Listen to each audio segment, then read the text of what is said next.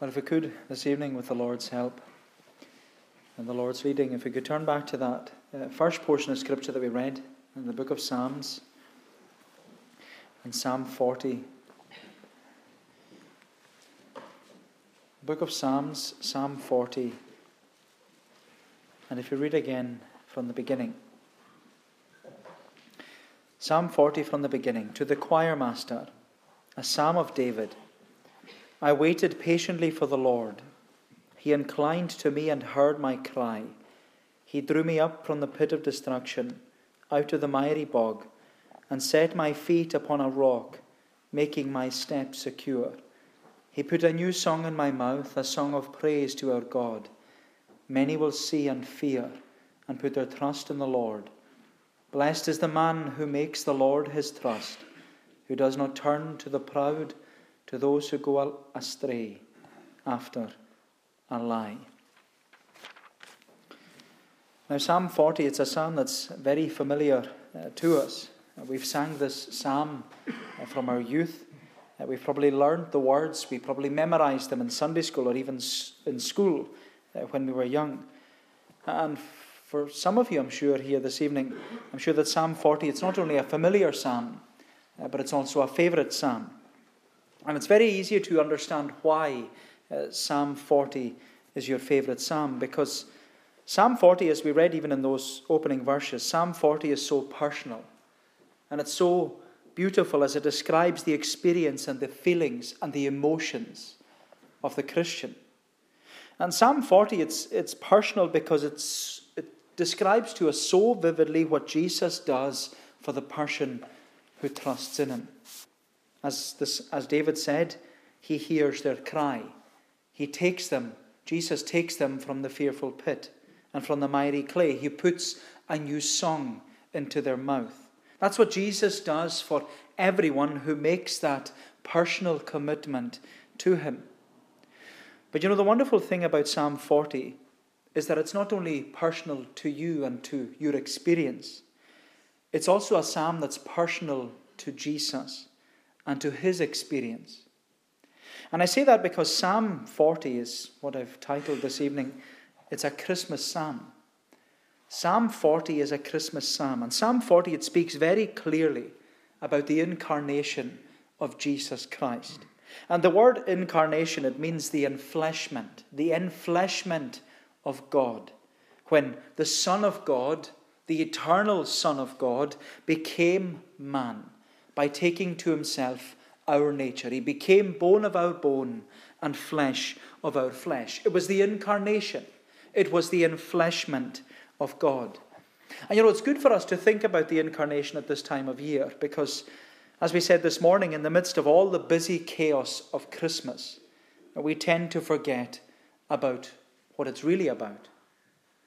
We tend to forget that it's all about this person, Jesus Christ. But this well-known and much-loved psalm, Psalm 40, it reminds us that Christmas is all about the incarnate Christ. Therefore, we can say that Psalm 40 is not only personal to you, as someone who has committed their life to the Lord. Psalm 40 is also personal to Jesus. It's personal to Jesus because in this psalm he reminds us that he has committed his life to you. So Psalm 40 is not only about your commitment to Jesus. Psalm 40 is also about Jesus' commitment to you. But more than that, Psalm 40 is the confession of the Christian, and it's the confession of the Christ, but it's also the confession of the church. And that's what I want us to see in these opening 10 verses that we read earlier. I want us to see that Psalm 40 reveals to us the confession of the Christian, the confession of the Christ, and the confession of the church. Psalm 40 is the confession of the Christian, the confession of the Christ, and the confession of the church. So if we look first of all at the confession of the Christian. The confession of the Christian, verses 1 to 3. David says, I waited patiently for the Lord. He inclined to me and heard my cry. He drew me up from the pit of destruction, out of the miry bog, and set my feet upon a rock, making my steps secure. He put a new song in my mouth, a song of praise to our God. Many will see and fear and put their trust in the Lord. Psalm 40, it opens with David's confession that he's a Christian. It's his testimony, and it's a personal testimony of how the Lord began to work in his life. And we can see that it's a personal confession of faith because David repeatedly uses the words I, my, and me. They're personal pronouns. They describe his personal experience. He says, I waited for the Lord. He inclined to me and heard my cry. He drew me up from the pit of destruction, out of the miry bog, and set my feet upon a rock, making my steps secure. He put a new song in my mouth. It's a personal psalm. But what we have to see here is that David praises the Lord publicly because he has come to know the Lord personally.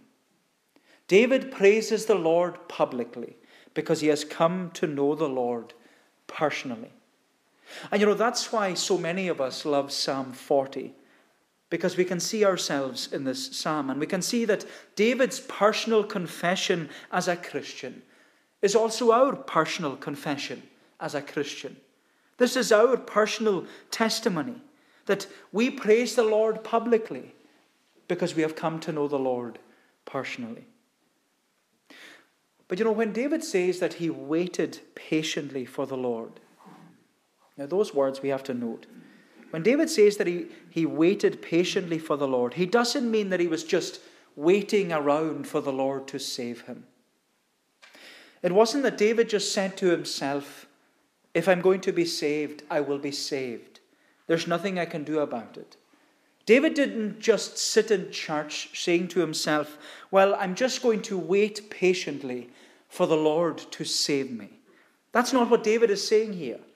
Because David knew that if he just waited for the Lord to save him, the Lord would never save him.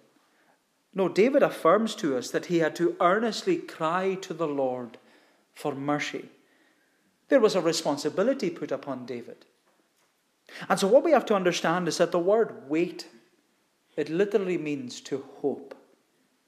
He hoped for the Lord. It doesn't mean that he was sitting around doing nothing. It doesn't mean that he was sitting in church doing nothing, just waiting for salvation to drop into his lap. No, David is emphasizing here that he had to have this hope, this active confidence and commitment to the Lord. He says, I waited for the Lord my God, and patiently did bear. At length to me he did incline my voice and cry to hear. David is saying to us, I earnestly cried to the Lord in the hope and confidence that he would hear me and answer me. David didn't sit back and wait for the Lord just to bring salvation to him. No, he earnestly cried to the Lord with the hope and the confidence and the commitment that when he cried to the Lord would hear him and the Lord would answer him. And my unconverted friend, that's what you need to do. Because just sitting and waiting for the Lord to save you, just sitting and waiting for salvation to drop into your lap, it'll never happen. The Lord is not going to save you unless you earnestly cry to him for mercy. And when you do, when you earnestly cry to the Lord for mercy, he will do in you and for you what he does for every Christian, for every person who cries to the Lord for mercy. As it says in verse 2, David says, he drew me up from the pit of destruction, out of the miry bog, and set my feet upon a rock, making my steps secure. That's what the Lord promises to do for every person who cries to the Lord for mercy. And in this verse, in verse 2, David gives to us this vivid imagery of where we are without Christ. So, my unconverted friend, David is describing where you are tonight without Christ. Because he says that without Christ, we are in a miry bog, it's a slimy pit, and it's a muddy swamp. The imagery is of being stuck and bogged down in the filth of sin and immorality from this world. And we can easily relate to this imagery that David is describing because we're surrounded by peat. I'm sure most of us here have spent a day out in the moor cutting peats, or lifting them, or taking them home. We've all been out in the bogs. And every time I read these opening words of Psalm 40, I'm always reminded of my childhood when I used to be out in the peats. And back then, as you know, it was a big family affair. Everyone went out. Everyone was there helping, whether it was cutting, or whether it was lifting the peats, or whether it was taking the peats home. Everyone was there, loading the tractor up. But in my childhood, when we got fed up, which was quite often and very quickly, we would often go to try and find the wettest and the dirtiest and the boggiest parts of the moor, just to see if our wellies would get stuck. And at first, we'd attempted all the shallow areas. You'd walk through them and we'd get through them safely. So, confidence was building. So you would try another one. You would go through a deeper and an even dirtier bog. But, eventually we would get stuck.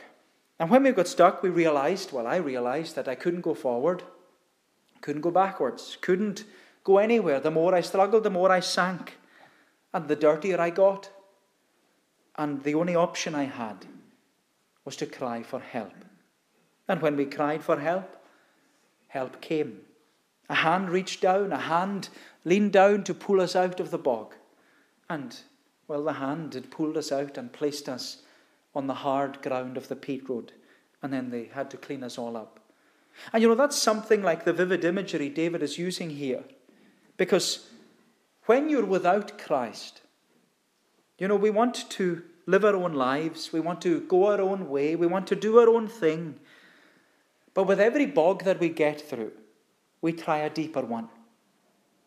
We try a deeper one. And of course we think that every one of them will be fine. If the last one was fine, the next one will be fine. And what we don't see is that we're endangering ourselves and we're endangering our soul. And we don't worry about those around us. We don't even worry about what we might be putting our husband through, or what we might be putting our wife through, or even what we might be putting our parents through by our actions. We never think about the consequences of our actions because we're living for ourselves. We're living for our own pleasure, our own wants, our own desires. We're living without a thought towards eternity. And like the prodigal son, we will go from bog to bog to bog until we come to the end of ourselves and realize the mess that we're in, and the bog that we've sunk into, and the pit that we find ourselves in. And it's until then, until we see that we have sunk so low that we can't go forwards and we can't go backwards, until that point, it's then that we will cry to the Lord for mercy and for help. And our only hope then is to seek the Lord with all our heart and to ask the Lord to rescue us from that fearful pit that we have found ourselves in. But David, he doesn't describe the pit like a bog of mud or peat. He describes the pit like a grave.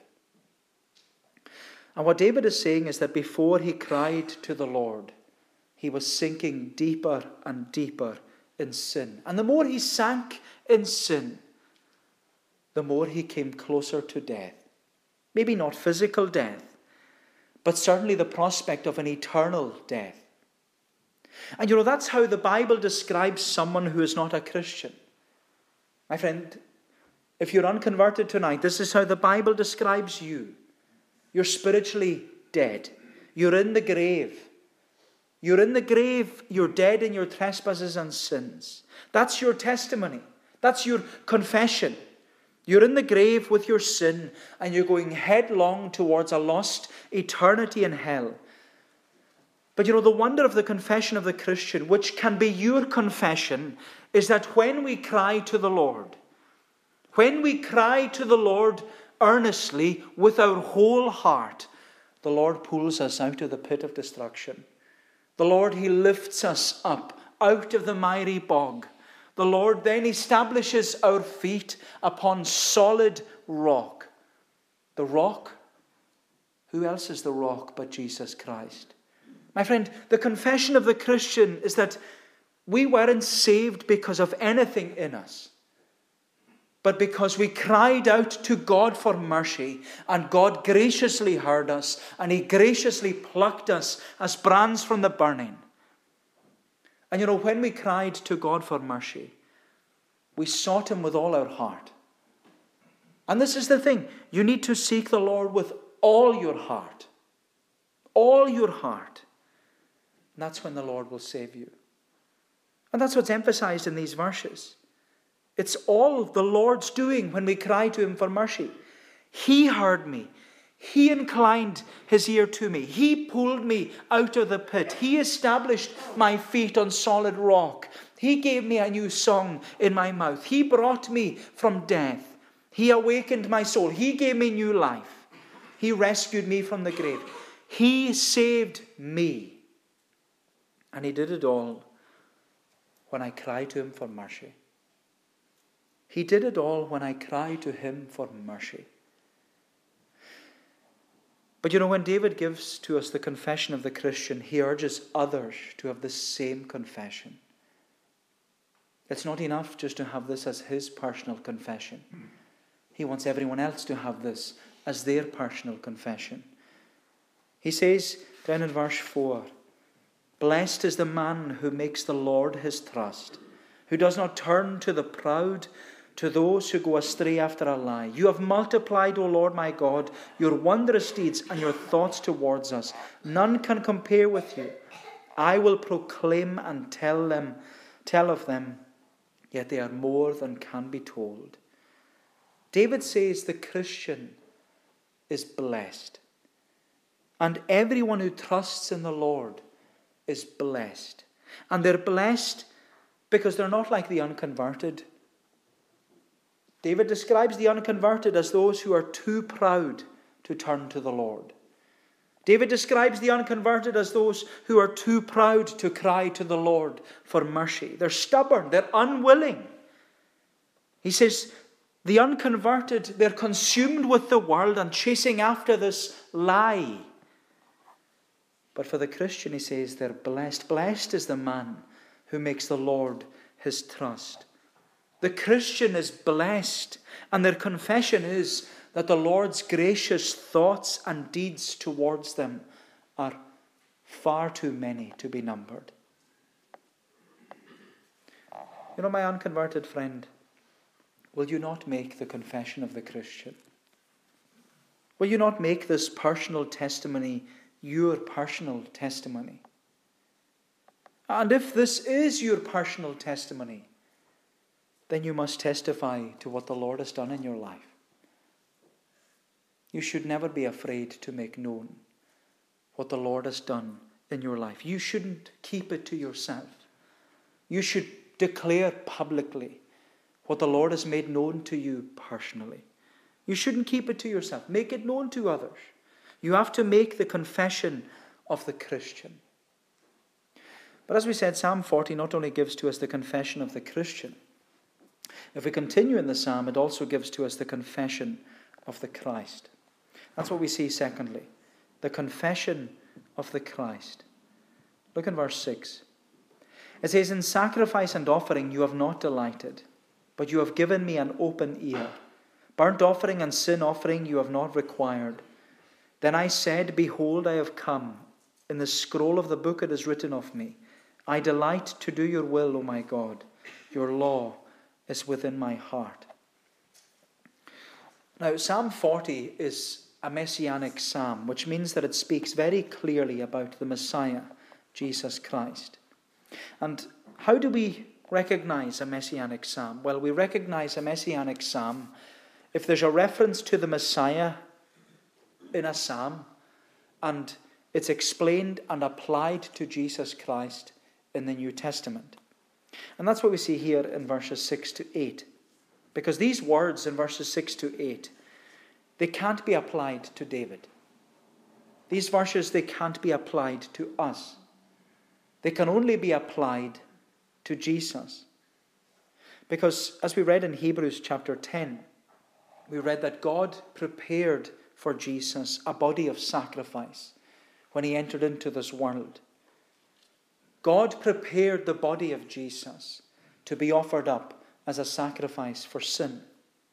Now, the letter to the Hebrews, which we read earlier, it's a letter that was written to Jewish Christians who were on the verge of turning away from their Christianity. They were on the verge of giving up because of persecution.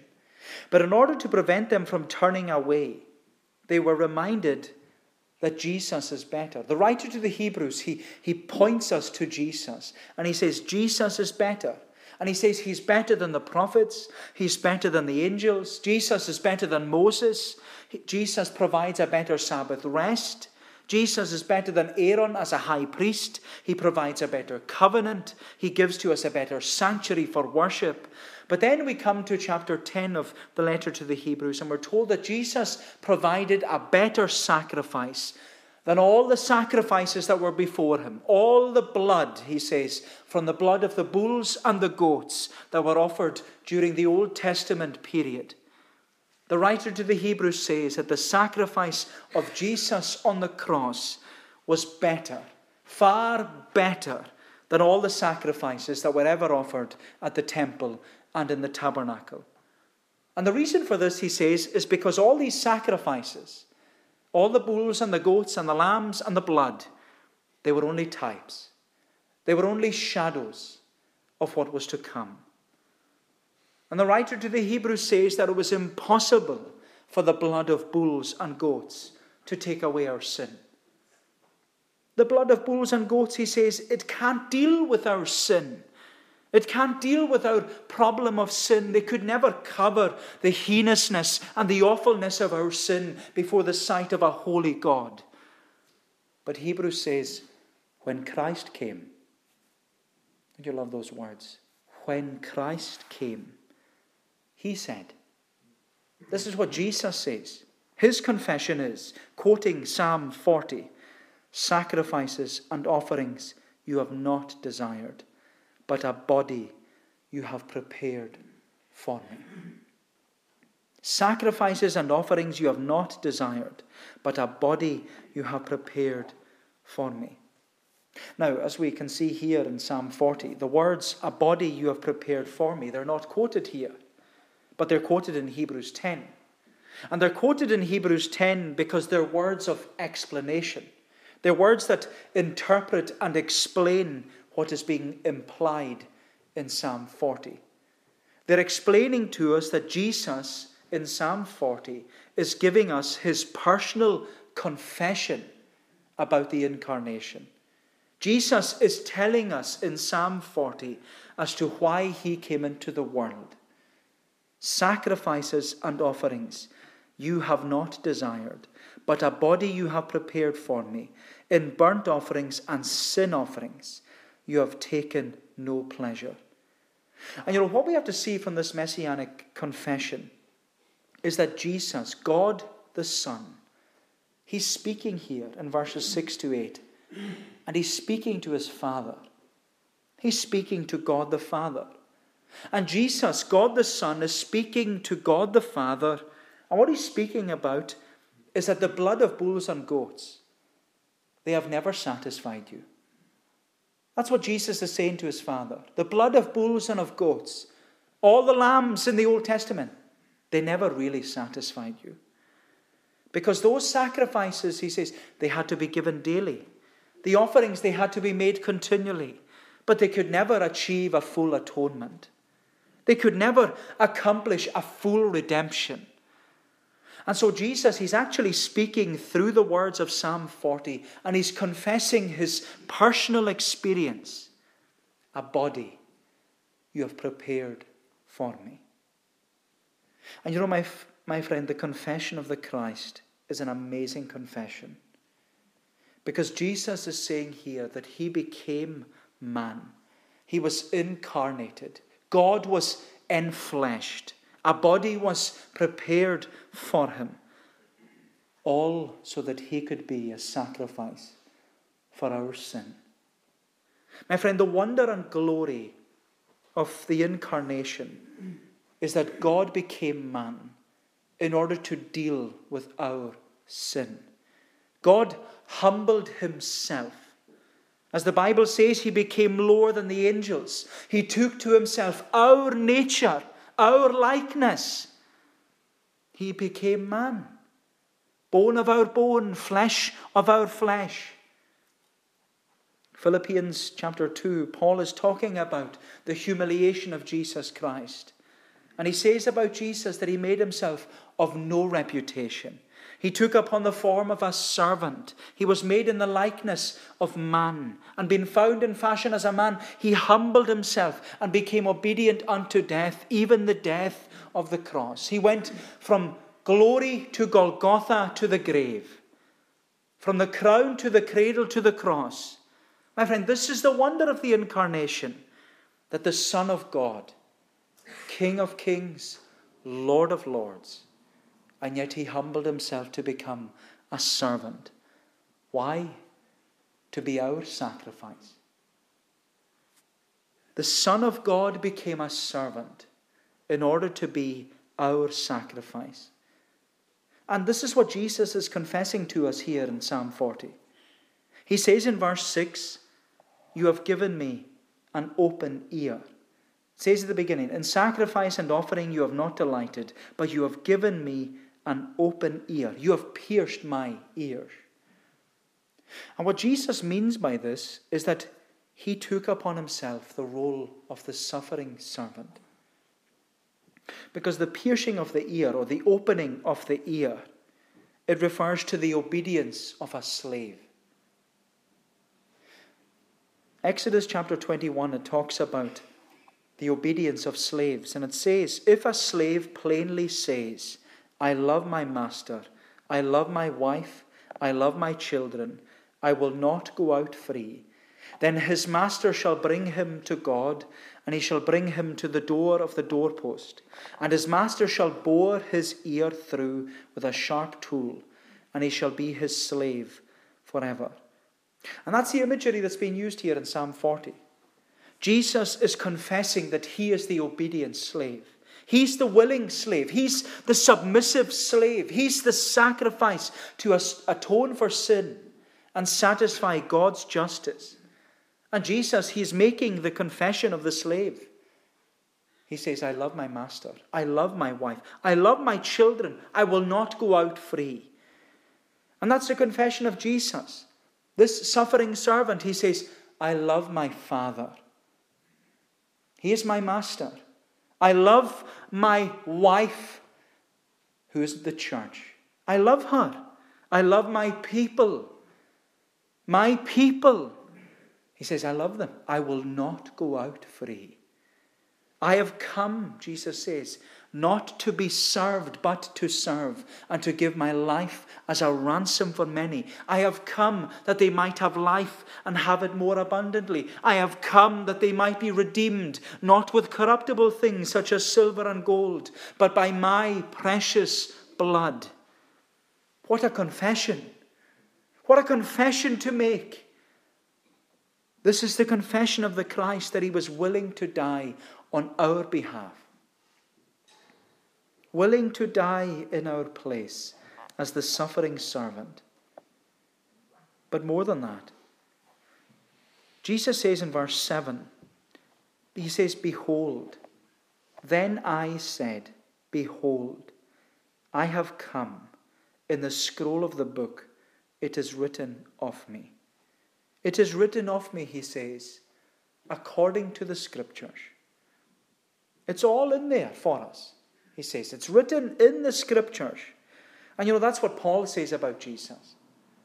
Christ died for our sins, according to the Scriptures. Christ was buried, according to the Scriptures. Christ was raised on the third day, according to the Scriptures. In the scroll of the book, it is written of me. My friend, this is the confession of the Christ. In the scroll of the book, it is written of me. It's there for you to read. I am there. In the scroll of the book, it is written of me. But the confession of the Christ, it's not only about himself. The confession of the Christ is also about his Father. He says in verse 8, I delight to do your will, O my God. Your law is within my heart. And reading this verse, I delight to do your will, it should always make us ask the question, how was there delight in doing the Father's will? Where was the delight in doing the Father's will? Because when we see Jesus, we look at Jesus and he has opposition everywhere. They're all wanting to kill him. They're all wanting to take him aside and crucify him. And yet you come to the Garden of Gethsemane. And Jesus, he's left his disciples. He says, stay here and pray. And he goes off to pray by himself. And Jesus is on his knees before the cup of his Father's wrath. And he's engaging in fervent prayer and sweating, as it were, great drops of blood. And we're told that his soul was exceedingly sorrowful, even unto death. And we listen in to those precious moments of fellowship where Jesus had with his Father. And you hear Jesus saying, O my Father, if it be possible, let this cup pass from me. Nevertheless, not as I will, but as you will. And that's what Jesus is saying here in verse 8. That's his prayer in the Garden of Gethsemane. I delight to do your will, O my God. Your law is within my heart. Do you know the cup that was assigned to Jesus was a cup that no one else could drink from? The cup of the Father's wrath. And yet he drank it until the last drop. And Jesus drank it. Why? The writer to the Hebrews, he goes on in chapter 12 and he reminds us it was for the joy that was set before him. It was for the joy that was set before him that he endured the cross, despising its shame. And my friend, it was for the joy and the delight in seeing his people, his church. That was why Jesus was obedient unto death, even the death of the cross. To do thy will, I take delight. And the writer to the Hebrews in Hebrews chapter 10, he reminds us that by his own blood, Jesus entered once into the most holy place and obtained an eternal inheritance. He entered once, and then he sat down at the right hand of the Majesty on high. And we were told there that all the other priests, they offered the sacrifices daily. They were always standing, never idle. And yet when Jesus finished his work, he sat down. It was finished. It is complete. It's all written there. Behold, I have come. In the scroll of the book, it is written of me. This is the confession of the Christ. But without the confession of the Christ, we could never have the confession of the Christian. Without the confession of the Christ, we could never have the confession of the Christian. But what Psalm 40 reminds us is that the confession of the Christian and the confession of the Christ, it is also the confession of the church. And that's what I want us to see lastly and very, very briefly. The confession of the church. Look at verses 9 and 10. It says, I have told the glad news of deliverance in the great congregation. Behold, I have not restrained my lips, as you know, O Lord. I have not hidden your deliverance within my heart. I have spoken of your faithfulness and your salvation. I have not concealed your steadfast love and your faithfulness from the great congregation. In these two verses, verses 9 and 10, there are 5 statements which make known to others of God's work of salvation. 5 statements where it says, I have. We'll read it again. I have told the great glad news of deliverance in the great congregation. Behold, I have not restrained my lips, as you know, O Lord. I have not hidden your deliverance within my heart. I have spoken of your faithfulness and your salvation. I have not concealed your steadfast love and your faithfulness from the great congregation. And I want us to see that in these 5 statements, these I haves, in these 5 statements, both Christ and the Christian are speaking. They're speaking and confessing together. They confess as one, because this is the confession of the church. And as you know, Christ is the head of the church. The Christian is the body of the church. And as one, as both head and body, the confession of the church is the same. And so when Christ speaks through these words, he's reminding the church that her confession is all about him. Jesus Christ is reminding the church that he must be proclaimed. You must proclaim Christ and him crucified. That's the message of the church. Christ is to be elevated.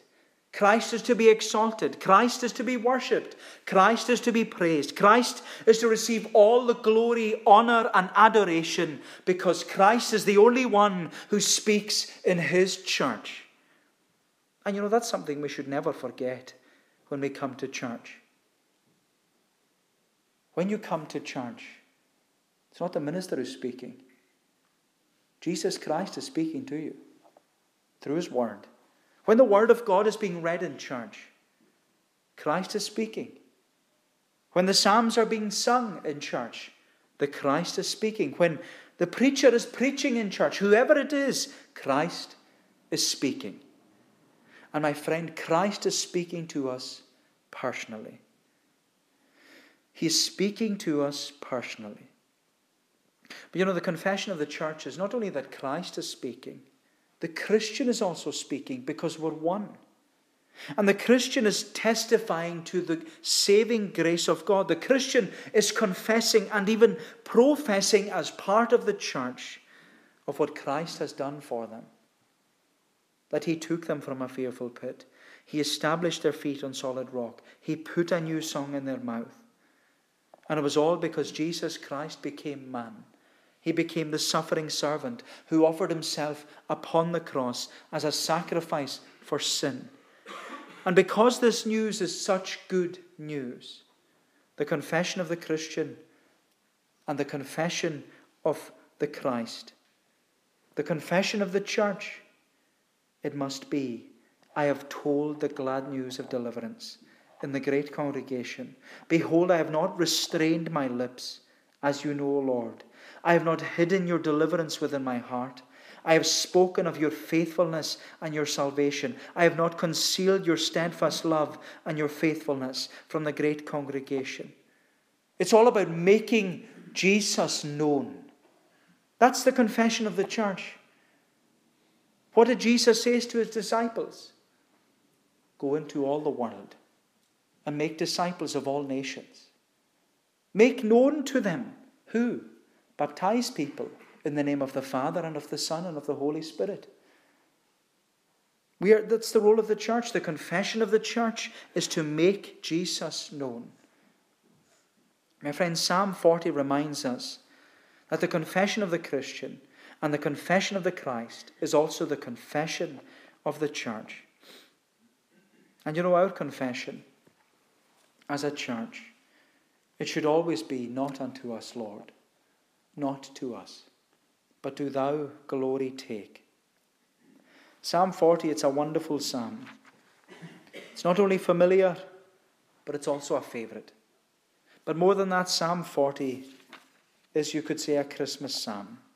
It speaks very clearly about the incarnation of Jesus Christ and its clarity. Its clarity comes to us through the confession of the Christian, the confession of the Christ, and even the confession of the church. But you know, my unconverted friend here this evening, I just want to say to you in closing, if you love Psalm 40, which I'm sure you do, make the confession of the Christian your personal confession. Make the confession of the Christian your confession. Not by sitting waiting for salvation to drop into your lap, but by doing as David did, by earnestly crying to the Lord for mercy. Make the confession of the Christian your confession. May the Lord bless these thoughts to us. Let us pray. O Lord, our gracious God, we give thanks to Thee for the wonder of the Incarnation, that Thou art the one who prepared for Jesus a body, and that body would be offered up upon Calvary's tree, that He would be wounded for our transgressions, bruised for our iniquities, that the chastisement of our peace would be upon Him, and with His stripes we would be healed. Oh, we bless Thee, O Lord, and we praise Thee, that He speaks to us in His word. And we pray, Lord, that we would hear His voice, that we would be obedient to His voice, that we would come and commit ourselves to Him, not only for the first time, but every day of our lives, that we would take up our cross daily and follow after Jesus, this Jesus who loved us and gave Himself for us. Bind us together, Lord, we pray. Keep us in the week that lies ahead, a week, Lord, that we're often reminded is unknown to us. But we thank Thee and we praise Thee that we have begun it in the Lord's house, committing everything into Thy care and keeping. Oh, keep our going out and our coming in from this time forth and even forevermore. For we ask it in Jesus' name and for His sake. Amen. We shall bring our service to a conclusion by singing those words in Psalm 40. Psalm 40 from verse 8.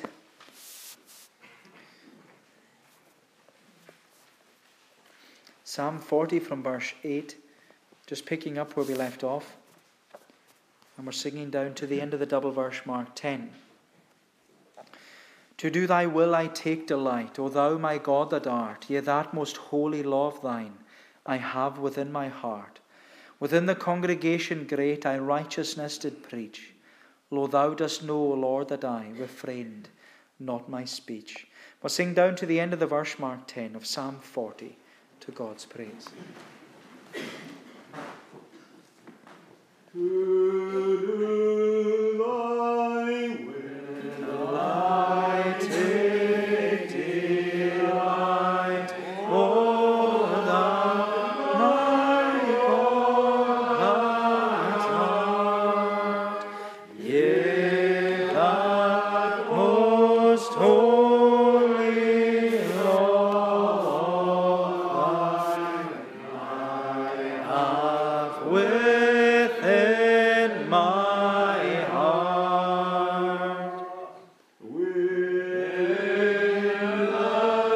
Thy righteousness did preach.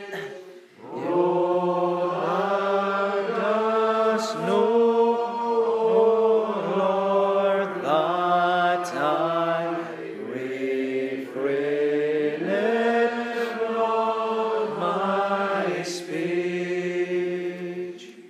I never did within my heart conceal Thy righteousness. Thy salvation have declared and showed Thy faithfulness. Thy kindness which most loving is, concealed have not I, nor from the congregation great have hid Thy verity. The grace of the Lord Jesus Christ, the love of God the Father, and the fellowship of the Holy Spirit be with you all, now and forevermore. Amen.